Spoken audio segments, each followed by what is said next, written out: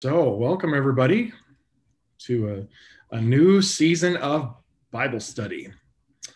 We uh, we finished up Genesis before Christmas and did a few Christmassy uh, texts leading up to Christmas, and that feels like forever ago. But now we're here to start another journey through another book of the Bible, and we decided let's keep the story rolling here and do Exodus. So I think we were talking before, Doug, that I've never done a study like this through the book of Exodus. I don't think you've ever taught through Exodus. No, I have not either. So we're going to learn together. Yeah, this will be fun. Exodus is a great book. I was saying before we went live here that in preparing for some of the St. Matthew and the Word stuff, doing some of those teaching videos that we try to keep to under 10 minutes. It's like, oh man, we could go for hours on some of this stuff, and I'm getting all ready for Bible study then doing that. So looking ahead to some of the exciting stuff coming down the pike here with Exodus. And I have to laugh because as a kid growing up, I think we watched the Ten Commandments every Easter that they showed it on TV. So I have this mental picture of the story of Exodus based on a TV show essentially, or a movie. And while it was somewhat accurate, it also gives you some interesting things that aren't in scripture, just like any movie. And so yeah, you go back and you read the text and you got to erase some of those pictures that are in video. So Absolutely, yeah. It's amazing how those images really get ingrained into our mind, and we just think of that as scripture. And I think when we get to some of those events of that movie, we'll find that maybe they're not quite the image we have in mind. right. So yeah, that'll be fun as we get towards some of that stuff. We should also mention too that so Pastor Rob's not with us tonight and won't be for the next several weeks here because he's doing a new member class at this time online, doing a Zoom new member class, and I know he's got quite a few signed up in there, quite a few new folks who are part of there. So that's awesome that even throughout COVID here, we've picked up some new folks here at St. Matthew who are ready to take that step into saying, this is my church home. So we're excited about that and happy for them. So Doug and I are going to take up the charge for a few weeks, and Rob will join us here eventually, but And I assume as long as we're on that, we can also plug. I don't know how many people watching this don't know, but that we are open as a church on Sunday. So yep. we are doing live church and communion. So Live in person and online. okay. And our numbers in person have been going up, and our online numbers keep going up. So it's kind of impressive that so many people are continuing to connect with us in that way. And I know that's been a huge, the online stuff has been a huge blessing for folks who aren't ready to come back, and the in-person has been a big blessing for people who are ready to come back. And I know I was saying last Sunday, from where I was sitting playing organ at the early service, looking out across the room, like it actually felt normal. Like you couldn't really see the empty because of the angle of everything. You couldn't see the empty pews between the rows. It felt full. It felt comfortable. It felt normal. It was really kind of nice for a minute. Well, we've been joining online ourselves because we were down in Florida for the last two Sundays. So yeah, we've been watching live online. So well, I see we're at our time here. So how about we start with a prayer, and then we'll get into Exodus. Crack open a new book here. All right. You want to open with prayer, Pastor? Sure. Jesus, we come here tonight ready to listen to your word, to learn from your word. We pray that as we begin this journey through the book of Exodus, that you would speak to our hearts in new and fresh ways. As if we are reading this for the first time, God. Remind us of things that we may have forgotten since we read this before. Open our eyes to things that we missed on previous readings through here, and help us to walk away with your truth. That we can hold on to that truth in our hearts and focus on your love and your grace that's so abundant in this book of Exodus. God, we also pray tonight for Pastor Rob and for all those who are part of the new member class. God, it's such a blessing to have people joining our church, even in the midst of COVID and all of the many kind of negative things going on. You're still doing great things. So God, help us to see that both in your text here and in the world around us. This we pray in Jesus' name. Amen. Amen.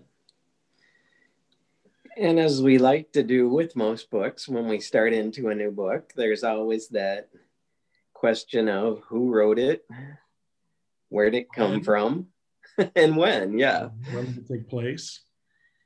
So let's start with the easy one. That's who wrote the book of Exodus. And I don't think there's really any question as to the fact that most of this is written firsthand by Moses. You say that, and I agree with you. I agree that Moses wrote what we call the Torah, the first 5 books. There actually is a lot of debate on that, though, in Christian circles about who wrote what. Now, the reason I think that Moses wrote it is because Jesus says Moses wrote it. So if Jesus thinks that, that's word enough for me. Right. But in scholarly circles of people who take the text very seriously, there are folks who have differing theories on who wrote it, or who's behind the books, and even the different parts of the Torah, the Pentateuch, those first 5 books of the Bible. But church history, tradition, even the Bible itself refers to Moses as the author, and that's who I believe wrote the book that we're reading here. And when you bring up the fact that Jesus does point back to Moses writing things, there it isn't he wrote everything, but he does say that Moses gave you this. So right. I think, and this gets into, we could spend a whole month of these just on the whole inspiration of Scripture and how the authors came to write it. I think in kind of popular imagination, we have this picture of the writers of the Scripture texts that we have, like going in a room, lighting some candles, and then channeling God and just writing it all down verbatim as it came to them. I don't think it's quite that clean. Luke's gospel begins by saying, I investigated all this stuff and I talked to people and I wrote this all down and I researched it all. And, others, the word of the Lord came to me. And so I wrote it down, and, it's not quite as clean, I think, as we might think. And when you attribute the first 5 books to Moses, it's like, we haven't even gotten to the point where Moses is born yet. So right. We got to remember that there was an oral storytelling of this is how they passed everything down in the beginning, is everybody would memorize and would tell stories and would pass it on. So Moses's recounting of Genesis, which the whole book we just finished, clearly wasn't observation. It was the oral history being passed down to him, and divine intervention. So, however, as we're talking about Exodus, clearly you have Moses giving firsthand accounts now, once he's born here, clearly. He hasn't been yet in what we're going to read in the first few lines, but pretty quick. So, right.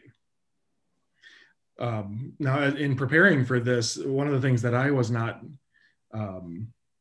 aware of is kind of a debate going on about the when this all happens, when in history the events of the Exodus take place. There's kind of 2 camps. There's an early date and there's a late date, and I think there's it's only about 200 years between them. So this is one of those times where it's like, yeah, the people who take this stuff seriously really take it seriously. It's right. Not enough to say, oh, it happened about such and such, like we want to know. And most of the scholars that I was looking at tend to come down with an early date, and the early date is 1446 BC. That's Okay. that's when they're looking at the date of the Exodus, and that's because in First Kings chapter 6, when Solomon is building the temple, because there's no dates that are referenced here. Pharaoh is never named, Right. So it's hard to just by Exodus to pin it down. But in chapter 6 of First Kings, it starts out by saying that in the 480th year after the people came out of the land of Egypt. So 480 years after the Exodus is when the temple gets built here.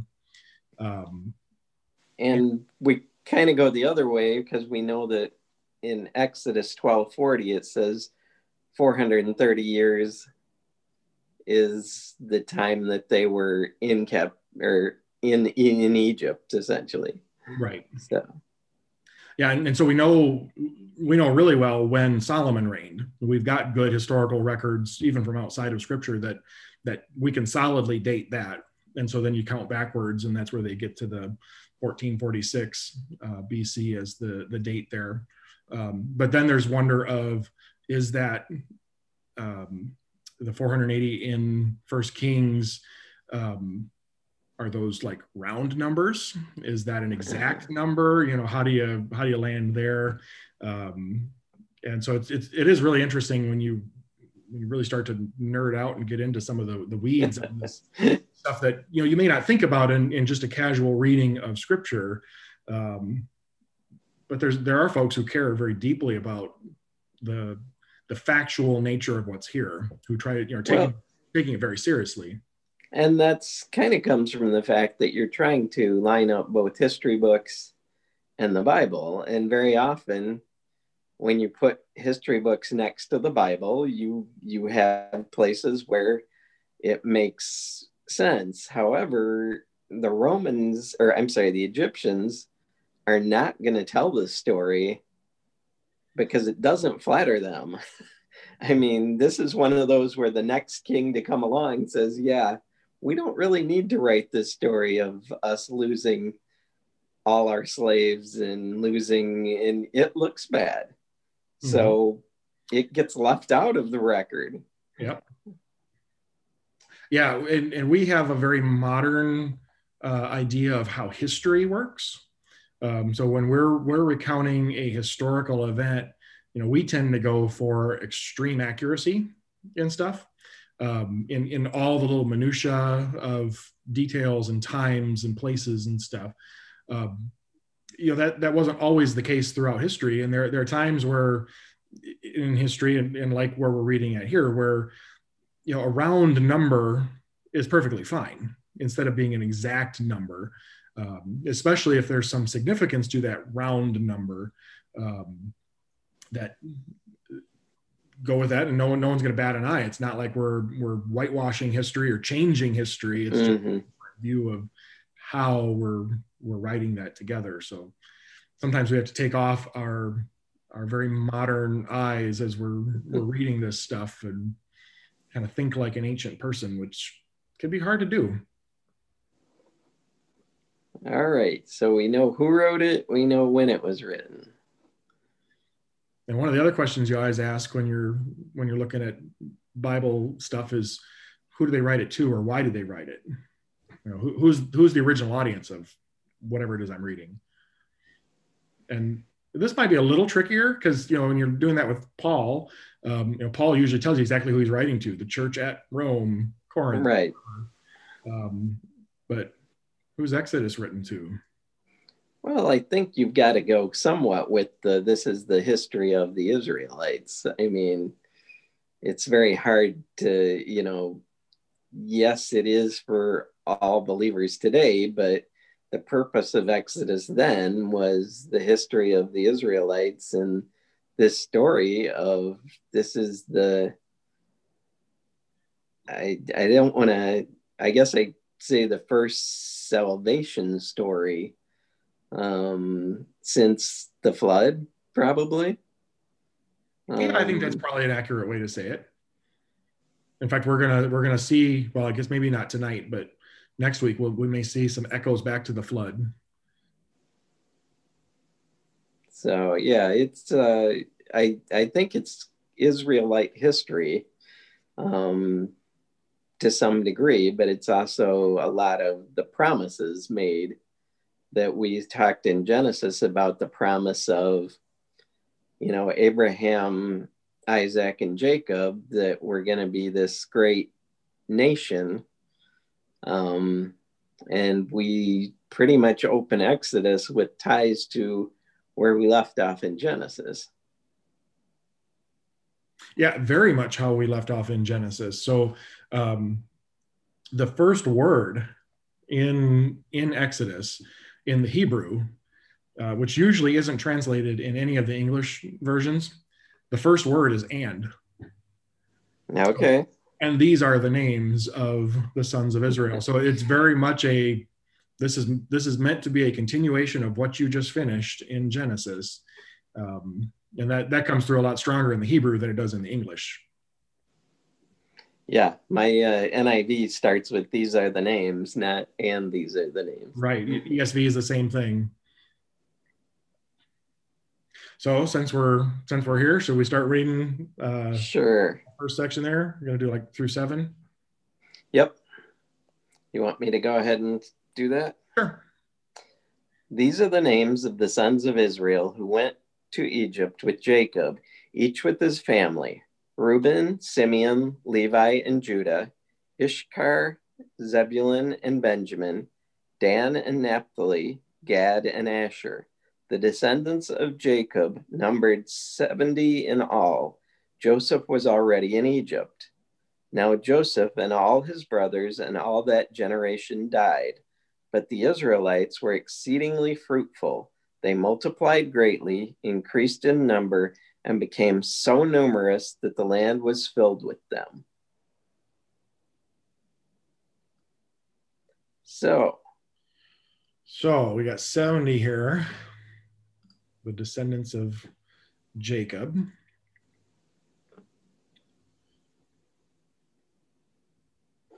But if you actually count up who's represented there, it's not actually 70 in the sons of Jacob, because the 70 from Genesis included his 2 sons that died, Onan and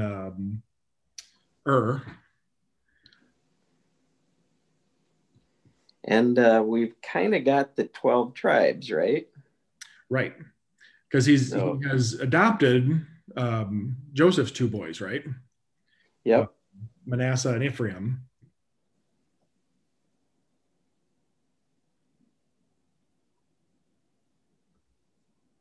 So it's kind of one of those examples of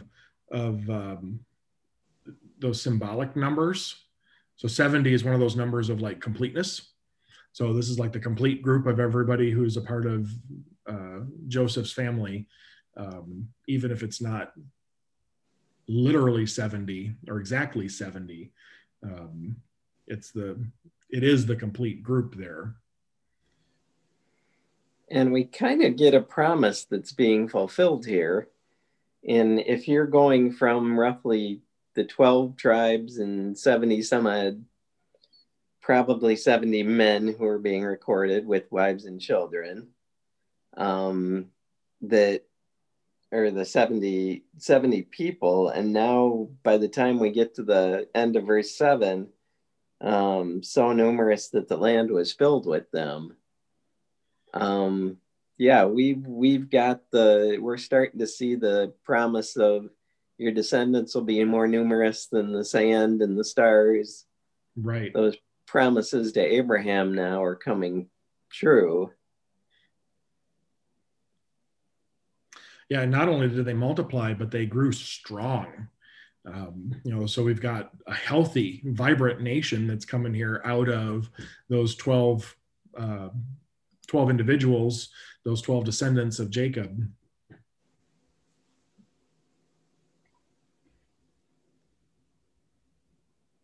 So clearly we need to go back a little to Joseph. Joseph is in Egypt because of the famine. So if you were with us in Genesis, you remember that Joseph went down to Egypt by a very roundabout a path and ended up second in command to that Pharaoh. The word Pharaoh basically meaning the leader at the time. So you had Joseph with so much power that he has a whole delegation go with him when his father dies back to Canaan. And these are the important people in the Egyptian government. So there's an importance to Joseph to where he's second only to Pharaoh at one time, yet there's also a bit of animosity because these people are the shepherds from an outcast land.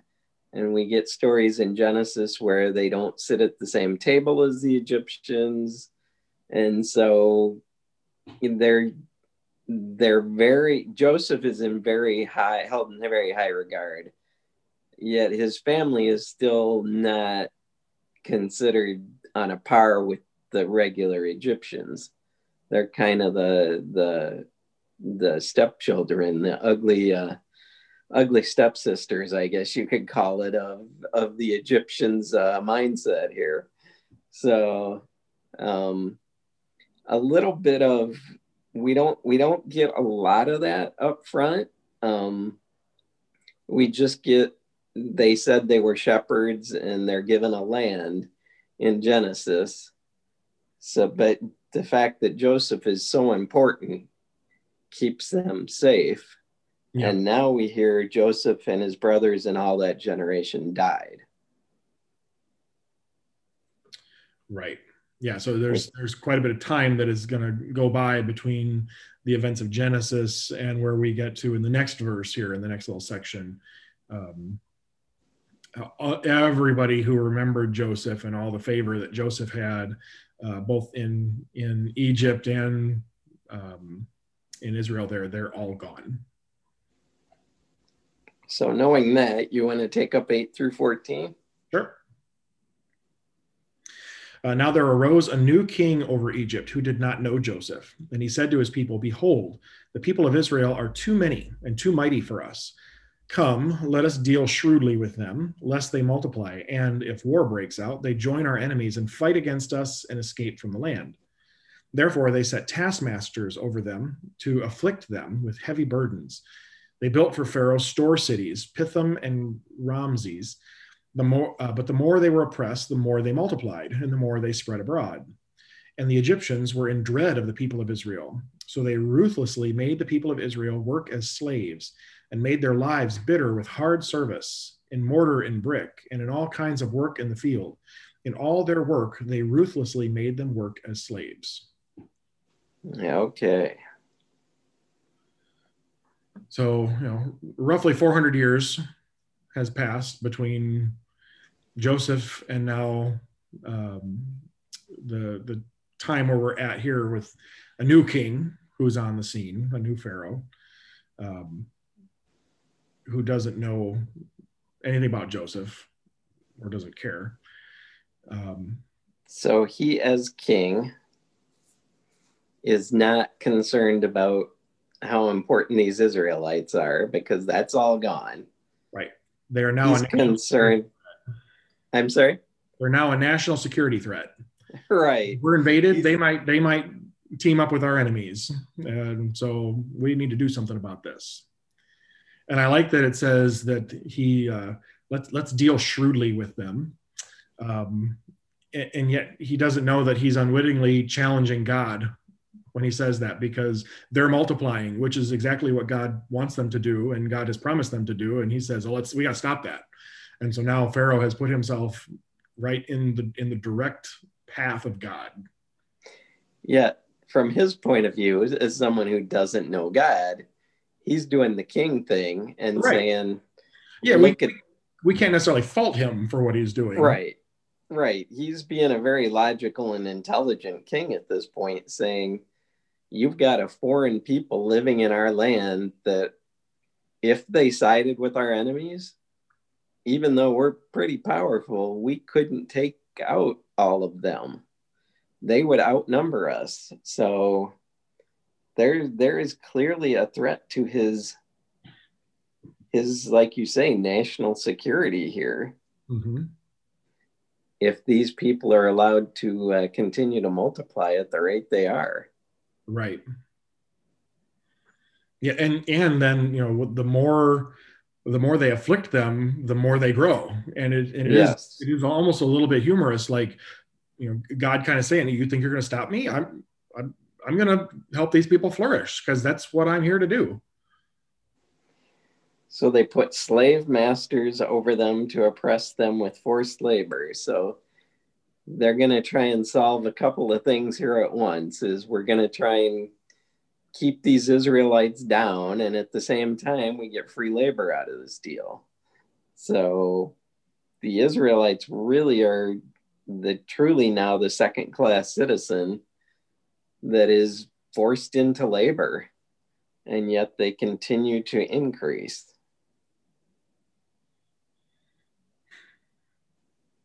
And we get a little throwback here, in verse 14, where it's a little bit weird when you're reading through it, that they make their lives bitter in hard service, and then it throws in brick and mortar. When was the last time we talked about brick and mortar? Was that the Tower of Babel? That's the last time we heard about brick and mortar. And also associated with the Tower of Babel and brick and mortar was spreading out. Right. And we hear right before this that they spread abroad. This made them multiply and grow. They became great, and so it's like, ooh, is there some connections back to Genesis here? And God saying to the people who wanted to be great in the Tower of Babel, no, you're not going to make yourselves great. And then he goes and immediately chooses some lowly guy like Abram and makes him great. Here you've got Pharaoh saying, oh, they're getting too great, I'm going to push them down. And God's going, nope, I'm going to build them up. I'm going to raise them up, and I'm going to knock you down, Pharaoh.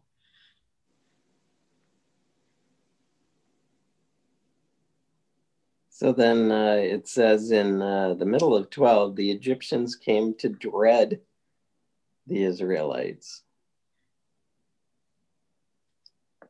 Right. Doesn't sound like they were the most liked amongst the Egyptians. Yeah, things are turning ugly here. In the little video that I did for the St. Matthew and the Word, and I don't have the notes for that right in front of me here. You kind of wonder, so God set this up. We saw that with the story of Joseph, that God worked this all out to bring Israel to Egypt. What Joseph's brothers meant for evil, God used for good to save his family in the famine, to give them a home here. And now this has turned into this really bad thing. We kind of wonder, so why did God bring about the slavery, the oppression that's happening here? And we don't get really any of this from the scriptural text, but from historical stuff outside of scripture, we know that, like, the land of Canaan, or the promised land where they're headed, if God would have just taken Joseph straight to Canaan, that land is just in upheaval right now, as warring, and the people who are there battling with each other. The 70 people from Joseph's family would have been obliterated. They never would have made it, and yet they flourish here. And then when this turns south, then God is going to bring them out. And so it is a little bit of preserving them from even greater danger, by having them here in Egypt, where, yes, they are enslaved, but they are protected and they thrive. Do we get any idea? I know it talks about them being in Egypt for 430 years to the day. But do we get any idea of how soon or how long they are actually in this slave labor? I didn't find anything. I don't believe so. I don't think we get any exact, because all of this, especially before Moses, it's kind of it. I want to say this. It's written like not necessarily anchored to a specific time. We're not given Right. a time frame. It's just sort of this happened while they were here. So do we have an age? And I probably should have looked that one up. Do we have an age on Joseph, right? For how old Joseph was when he died. Right. Joseph was 110. Okay.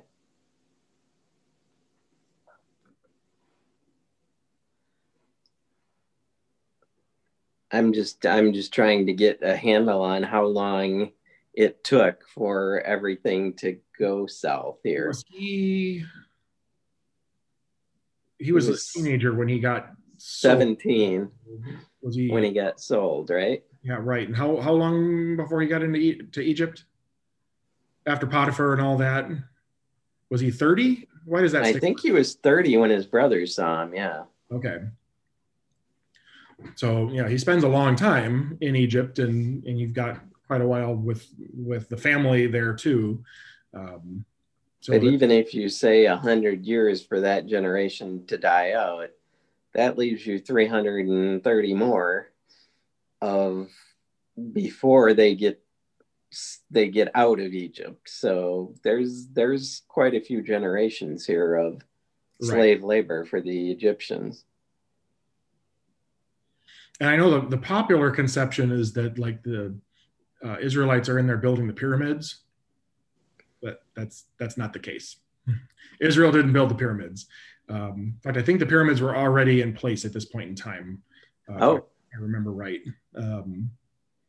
So the dates don't line up right for the Israelites to be. And I think that's kind of the picture that we get of like in Disney's Prince of Egypt. Aren't they building the pyramids in there? I think so. The Charlton Heston one. It seems like that's what we have the Israelites doing, is building the pyramids. But that's really not historically accurate. And of course, it doesn't say that here either. It just says slave labor. Right. So there's It lots of talks. things we have slaves doing. Well, it does talk about those two cities. Right. Pithom and Ramses.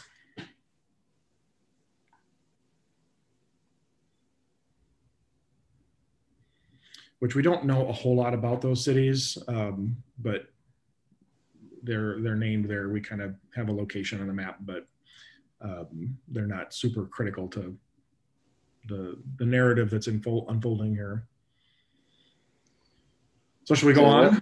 Yeah, let's go forward 15 through the end of the first chapter. So 15 says, the king of Egypt said to the Hebrew midwives, whose names were Sapphira and Puah, when you are helping the Hebrew women during childbirth on the delivery stool, if you see that the baby is a boy, kill him. But if it's a girl, let her live. The midwives, however, feared God and did not do what the king of Egypt had told them to do. They let the boys live. Then the king of Egypt summoned the midwives and asked them, why have you done this? Why have you let the boys live? The midwives answered Pharaoh, Hebrew women are not like Egyptian women. They are vigorous and they give birth before the midwives arrive. So God was kind to the midwives, and the people increased and became even more numerous. And because the midwives feared God, he gave them families of their own. Pharaoh gave this order to all his people. Every Hebrew boy that is born you must throw into the Nile, but let every girl live. So we go from slave labor now to this king of Egypt showing his true colors. Is the only way we're going to stop these people is by killing the children. Right. Infanticide.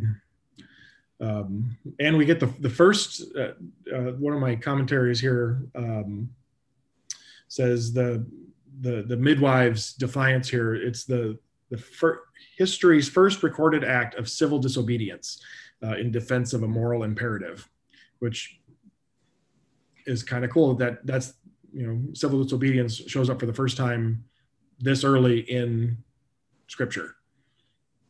And it's the choice of, do we obey corrupt government or do we obey God? Right. Right. It is kind of interesting that, and some of the commentaries point this out too, that the Hebrew midwives, there's thousands of these Israelites out there, and there are two, two midwives, and so they're kind of like, are these like chief midwives? Are these like the heads of the department, basically? Who are these two? Because clearly there should be a whole lot more than just two for all of Israel, but for whatever reason, these two are singled out and named here. And their response is just so almost humorous. Is that Hebrew women are much sturdier than your Egyptian women, and right, they're just having babies before we even get there. So right. Popping them out left and right.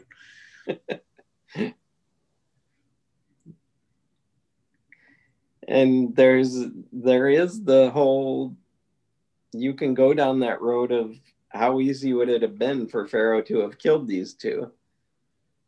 I mean, that's almost what you expect to happen here, is for this act of disobedience and their rather lame excuse, is you could easily see a king who's angered killing both of them for their actions. Right. And yet we have in verse 21 there, because they feared God, because they did what was right here, they didn't obey the government and go along with this morally unrighteous thing to do. God blesses them. God gives them families, and those midwives grow, flourish, and all because of the hand of God there. But yeah, so it really is. You kind of see that spiral of Pharaoh just kind of going out of control. Of oppression's not working, working them harder isn't working. We got to kill them. And now we gotta throw all the boys into the Nile, because the boys are the ones who are going to grow up to be soldiers, or the strong workers, the ones who are going to rise up. So we gotta take them out.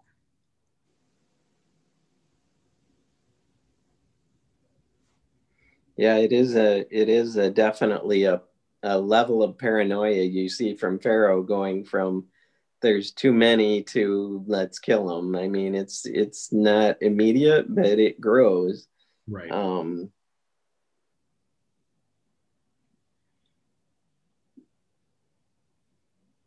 So that's the end of the first chapter, and I think we're going to be well served to get into chapter 2 then. Yeah. Unless we've got anything else about chapter 1. Nothing else that I have about chapter 1 there. So I'm going to read chapter 2 through verse 10. Yep. All right. So now a man from the house of Levi went and took as his wife a Levite woman. The woman conceived and bore a son, and when she saw that he was a fine child, she hid him 3 months. When she could hide him no longer, she took for him a basket made of bulrushes, dabbed it with bitumen and pitch. She put the child in it and placed it among the reeds by the riverbank. And his sister stood at a distance to know what would be done to him. Now the daughter of Pharaoh came down to bathe at the river, while her young women walked beside the river. She saw the basket among the reeds and sent her servant woman, and she took it. When she opened it, she saw the child, and behold, the baby was crying. She took pity on him and said, "This is one of the Hebrews' children." Then his sister said to Pharaoh's daughter, "Shall I go and call you a nurse from the Hebrew women to nurse the child for you?" And Pharaoh's daughter said to her, "Go." So the girl went and called the child's mother. And Pharaoh's daughter said to her, "Take this child away and nurse him for me, and I will give you your wages." So the woman took the child and nursed him. When the child grew older, she brought him to Pharaoh's daughter, and he became her son. She named him Moses because she said, "I drew him out of the water." Okay. So Moses is born. So he's born a Levite. What are the Levites? Well, at this point, they're nothing. other than a child of or descendant of one of the 12 sons. But they're going to become the priests. Okay. I don't know if we talked about this at all yet, but that was not necessarily the making of Levites priest was not necessarily a blessing. It was more of a curse. I don't know about kind a of. curse, but Well, it was definitely a duty. Yes. And it was something that it was a duty that at times was a bit of a burden. That's probably a better way of saying it. But yeah, Sometimes it can feel like a curse, but Moses might have thought that. But so a man of the tribe of Levi, which is Moses' father, and a Levite woman have Moses, and mom hides him for 3 months. So I don't know how the law was being enforced. I'm guessing any boy toddler that shows up is getting thrown in the river. So she hides the boy for 3 months and says she could hide him no longer. Right. And it's interesting that, we, at the end of chapter 1 there, there's all the stuff about killing all the infants, and then we never hear about that again. That's not part of the story going forward. Obviously it's meant for us to remember that here. That's why she hides Moses. That's why she puts him, well, I guess at this point, he's just the child. It's a little bit like watching the Mandalorian. We don't have a name yet. Don't spoil it. I know you're behind in the Mandalorian, so I can't even draw the rest of that parallel here. Folks, we got to get Doug caught up on the Mandalorian. But yeah, here he's just the son. And actually, I was scrolling here quick to find it. One of the commentaries suggests what his name was, because Moses is what Pharaoh's daughter names him, and that's an Egyptian name, Moses. Yeah. And there's some rabbinic tradition that names Moses something different from his original birth given name, but I'm not seeing that here yet. So I might. So he would have had a Hebrew name that his parents called him for 3 months. Right. And there is some symbolism to that name Moses here, but we'll get to that in a minute when we get to that part of the text. So mom puts him in a basket. Right. And the Hebrew word for basket is the same as the word that gets translated as ark. Really? What Noah was in. Same word there. Here it's translated into English as basket, but a Hebrew reading this would go, hey, I recognize that. And even the bitumen and pitch, I mean, that's part of Noah's instructions for the ark. So we kind of have these two vessels that are meant to preserve life. And it's, maybe a bit of a nod to something new that God is doing here, a new creation, a new act that he is doing among his people. Because, for 400 years or whatever, we don't really have anything that God is doing. Right. With his people. We don't have any specific interaction from him, at least none that's recorded, to his people Israel while they are in Egypt in this time.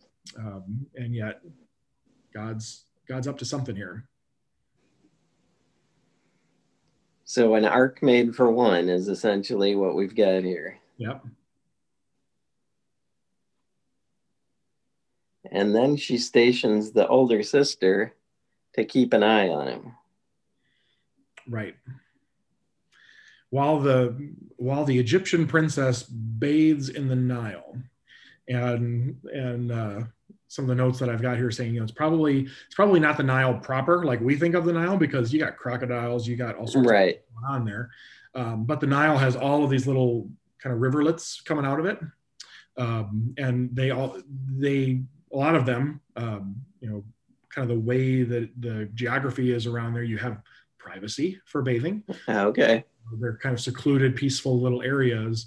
And so, the thought is that did Moses' mom even do this intentionally, knowing that this is where the princess is going to be? Is that why she chose this spot? That it's not necessarily just happenstance, but this is part of the plan being worked out here. So Pharaoh's daughter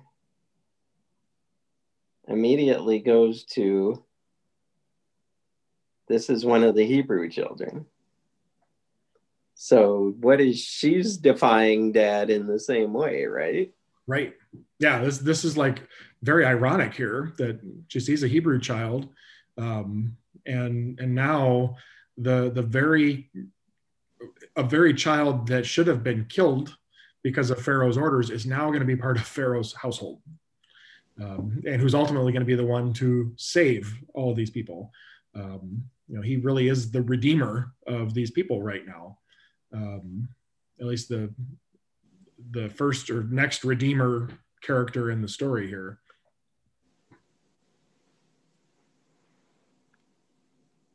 And then so you got that irony too of the mom is going to be paid to be mom. Right. They're going to pay you to be mom to your own child for the king. So that's a pretty sweet deal. And you have to imagine too that mom's going to be taken care of through all of this now, because she's got the child that has been adopted by the princess. So this is going to set Moses' whole family up to do pretty well here.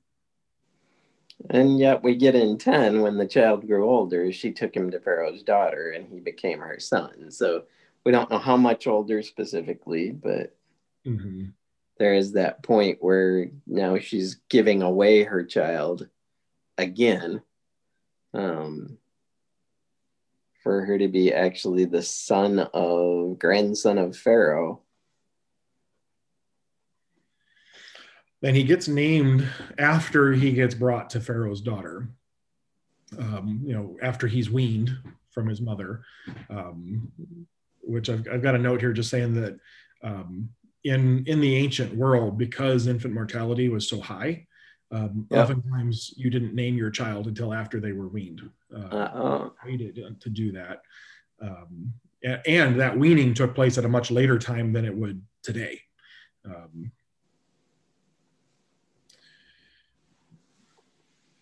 Let me find that note here about the name. Where'd it go? So she names him Moses, which is as we said, it's a Egyptian name. And when she names him, there's a little bit of irony there, because she says she's calling him Moses. And she says, it's because I drew him out of the water. But that name Moses really means he who draws out. So, she's saying, she's naming him this and then saying, I'm doing the drawing. But Moses, by his name, actually means he's the one who's going to draw people out. And it's sort of a foreshadowing of what's going to happen here. Moses leading his people out of slavery, out of bondage in Egypt.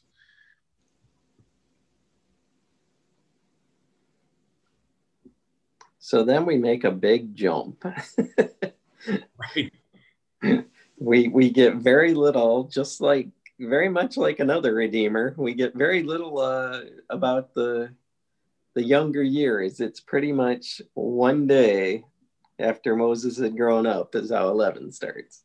Right. So we go from he's a baby to he's a grown-up, right, with very little information or detail. Yeah, his childhood is not significant to the story that's here, which is another one of those like modern history, modern biographies. We like to let's go cradle to grave here and cover all right details. Right. That's not what Scripture's up to here. It's got a bigger story that it's working out here for us. Do you want to read 11 through 15? Sure. So one day when Moses had grown up, he went out to his people and he looked on their burdens, and he saw an Egyptian beating a Hebrew, one of his people. He looked this way and that, and seeing no one, he struck down the Egyptian and hid him in the sand. When he went out the next day, behold, two Hebrews were struggling together. And he said to the man in the wrong, why do you strike your companion? He answered, who made you a prince and a judge over us? Do you mean to kill me as you killed that Egyptian? Then Moses was afraid, and he thought, surely the thing is known. When Pharaoh heard of it, he sought to kill Moses. But Moses fled from Pharaoh and stayed in the land of Midian, and he sat down by a well. Okay. So we just skipped over the fact that Moses is essentially being raised and educated in alongside the Egyptians. So he's being taught to write and all the benefits of an Egyptian childhood. So we kind of, it's again one of those things that you picture from the stories, from the movies too, is you kind of forget that scripture doesn't say a lot about his young childhood, but he is more than likely getting the benefits of an Egyptian education, whereas none of the other Israelites would have had that. Right. He would have been very well prepared and well brought up as a member of Pharaoh's household. Schooled as an Egyptian would be. Even right down to being familiar with what goes on in the throne room of a pharaoh. So, right. Now Acts chapter 7 tells us that Moses is about 40 years old when this happens. Okay. So there's a lot of time that's passed between the baby and now. This isn't Moses as a teenager or a young adult, but he's 40 years old when this happens. And we don't even blink at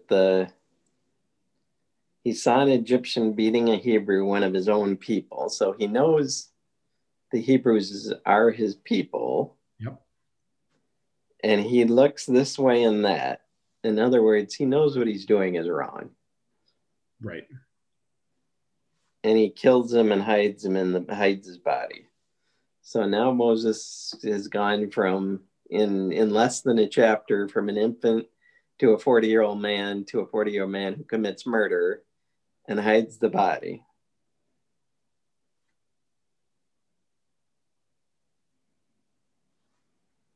And clearly he was not as crafty as he thought he was in hiding the body, because some of the Hebrews know what happened. Right.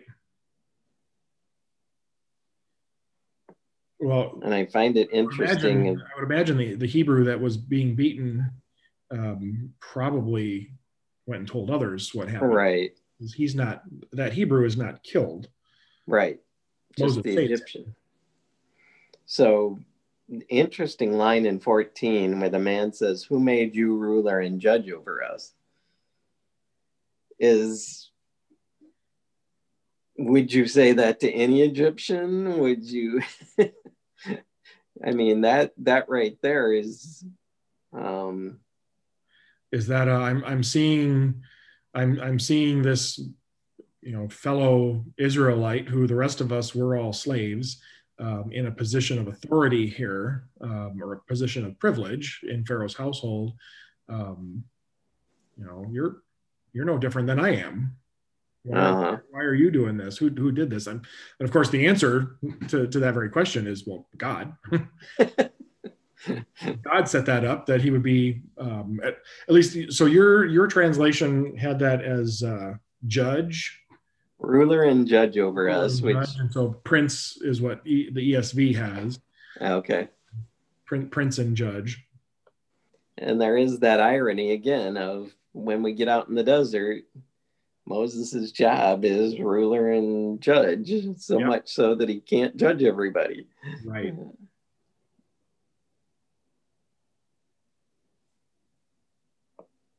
And the Pharaoh here throughout the whole story here, it is never named. Right. We don't know who the Pharaoh is. 40 years ago when Moses is a child, is it the same Pharaoh that hears about it now. Um, clearly, as we're going to find out in a little bit, it's a different Pharaoh from the Pharaoh who's over when they actually exit Egypt with all the plagues. That's a different Pharaoh from this Pharaoh. So we don't know. Those details aren't given here in the text for us. But his reaction is he's tried to kill Moses. Right. Because Moses has committed a crime. Right. Which could only make sense that if he's killed an Egyptian and he's known to be a Hebrew, that the repercussion here is going to be his death. Yeah, either God's protection or somehow he manages to flee. Right. And he flees and he sits down by a well, which don't we hear those words occasionally in Genesis of Abraham or Jacob, sits down by a well. Like that's a right. bit of a common theme there. You want to go ahead and read 16 through 22? Sure. Now the priest of Midian had 7 daughters, and they came and drew water and filled the troughs to water their father's flock. The shepherds came and drove them away, but Moses stood up and saved them and watered their flock. And when they came home to their father Reuel, he said, "How is it that you have come home so soon today?" They said, "An Egyptian delivered us out of the hand of the shepherds, and even drew water for us and watered the flock." He said to his daughters, "Then where is he? Why have you left the man? Call him that he may eat bread." And Moses was content to dwell with the man, and he gave Moses his daughter Zipporah. She gave birth to a son, and he called his name Gershom, for he said, "I have been a sojourner in a foreign land." Okay. Yeah, there's some very similar circumstances here to Jacob, isn't there? A little bit. Now, Reuel later on is named Jethro. He gets a bit of a name change, but clearly he's the same person, and he is the priest of Midian. What does that mean? Good question. Is he and I don't have the answer here for this. Is he the priest of? Is he a priest of Yahweh? Is he a priest of some other God? Who is he? How did he get to be a priest? Are we ever told? I don't know. I don't. I didn't look that far ahead. I don't have that. I'll have to look that a little and bit. Neither do I. So that'll be one of our questions for next time is, do we know anything more about a priest of Midian? About his because we know later on, Jethro is part of the people of Israel and their exodus. He believes in God. He's the one that you just said about Moses being a judge and getting really overwhelmed by being a judge. He's the one who goes to Moses and is like, "Why are you doing this? This is silly." Kind of basically bringing a word from God. You need to involve other people in this endeavor, or you're going to burn yourself out. So at some point he becomes a counselor, right, to Moses. And I guess I'll have to do a little more homework on that and see if we know. Does he become a believer in Yahweh, or is he already a believer here? And is there something else going on? So stay tuned. All right.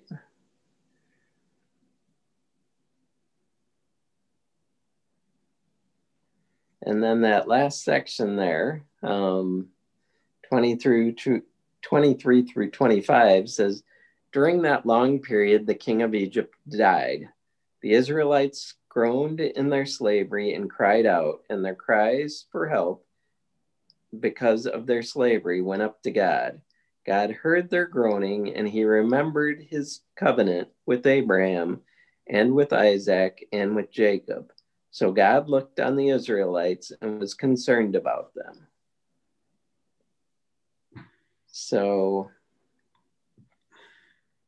I find it interesting that in verse 23 there, their cry rises up to God. It's as if there's some distance between God and them in this time. Like, so, are they outside the presence of God? Is he far from them during this time? Is he removed from them? Well, it's just an interesting picture that it paints there with that. And you talk about, we hear very little from God in these 400 years. The last time we've heard God speak to someone, but then at the same time, we hear very little of who are they worshiping? Right. Have they been loyal to God? We don't hear either side of that until God hears their groans. Right. And really, I guess we'll get a whole lot more of this as we continue through the book of Exodus. But the people aren't pictures of faithfulness. Right. They are even when face to face with miraculous things, with the pillar of fire or the pillar of cloud right in front of them, with God thundering on the mountain, they turn and run the other way. They forget God and they build a calf stuff. So it's like, man, these people are just so not faithful. And so you have to imagine at least a little bit that in the 400 years that they're here, they're probably not perfectly faithful to God. They're probably worshiping occasionally at least, some Egyptian gods or nobody at all, or who knows what. Clearly, they still know that they're Hebrews. They still know their identity, but it gets a little murky.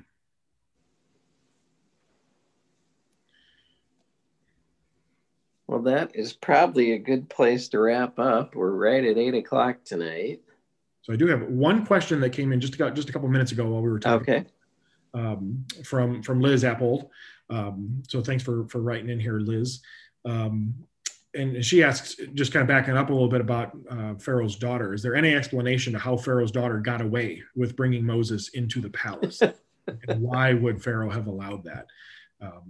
She says it must have been clear to everybody that Moses was a Hebrew. It's a good question.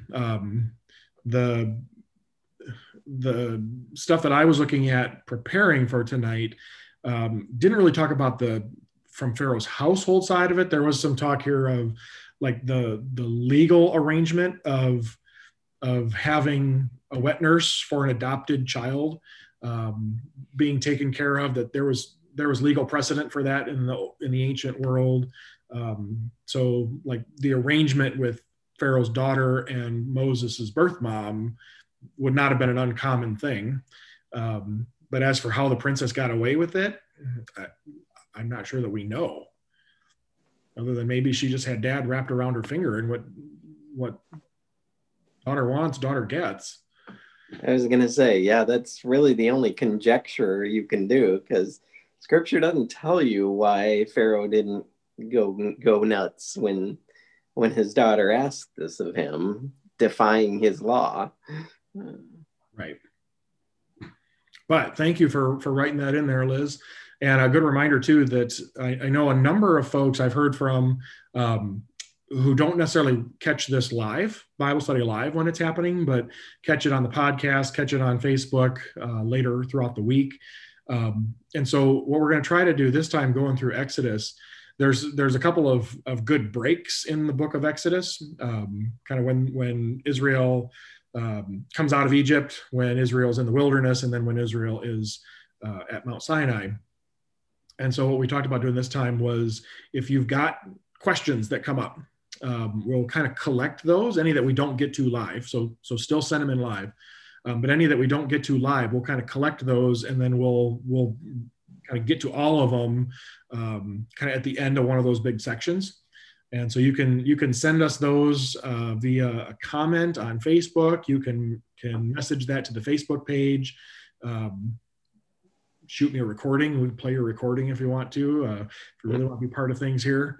And we'll kind of tackle all of those questions at the front end of maybe one episode there as we get towards the beginning of a new section. So we'll try that this time and see how that goes. But that's a few weeks down the road. So as we talk through their whole time in Exodus, which is going to cover all the plagues and all the way up to the Red Sea, as we talk about that stuff, if you got a question, something burning on your heart or your mind that you want to know, go ahead and shoot that to us, and we'll try to include those. All right. Well, why don't we close with prayer tonight? And I'll go ahead and do that. Heavenly Father, we give you thanks for this time to talk about your word, Lord. And we thank you for the picture of Moses as a deliverer here, Lord. We give you thanks for your son, Jesus, and that he was the Savior that took away our sins, Lord. We often think about the Israelites as turning their back on you. And so often, Lord, we end up doing the same thing with our lives. And we give you thanks, Lord, that through your son, Jesus, that our sins are forgiven and that you've given us new life in Jesus Christ, Lord. We just ask that you would bless our time as we continue the study. Be with us as we go on our way this evening. In Jesus' name, amen. Amen. Thank you, Pastor. We'll see you all back here next Wednesday at 7 o'clock.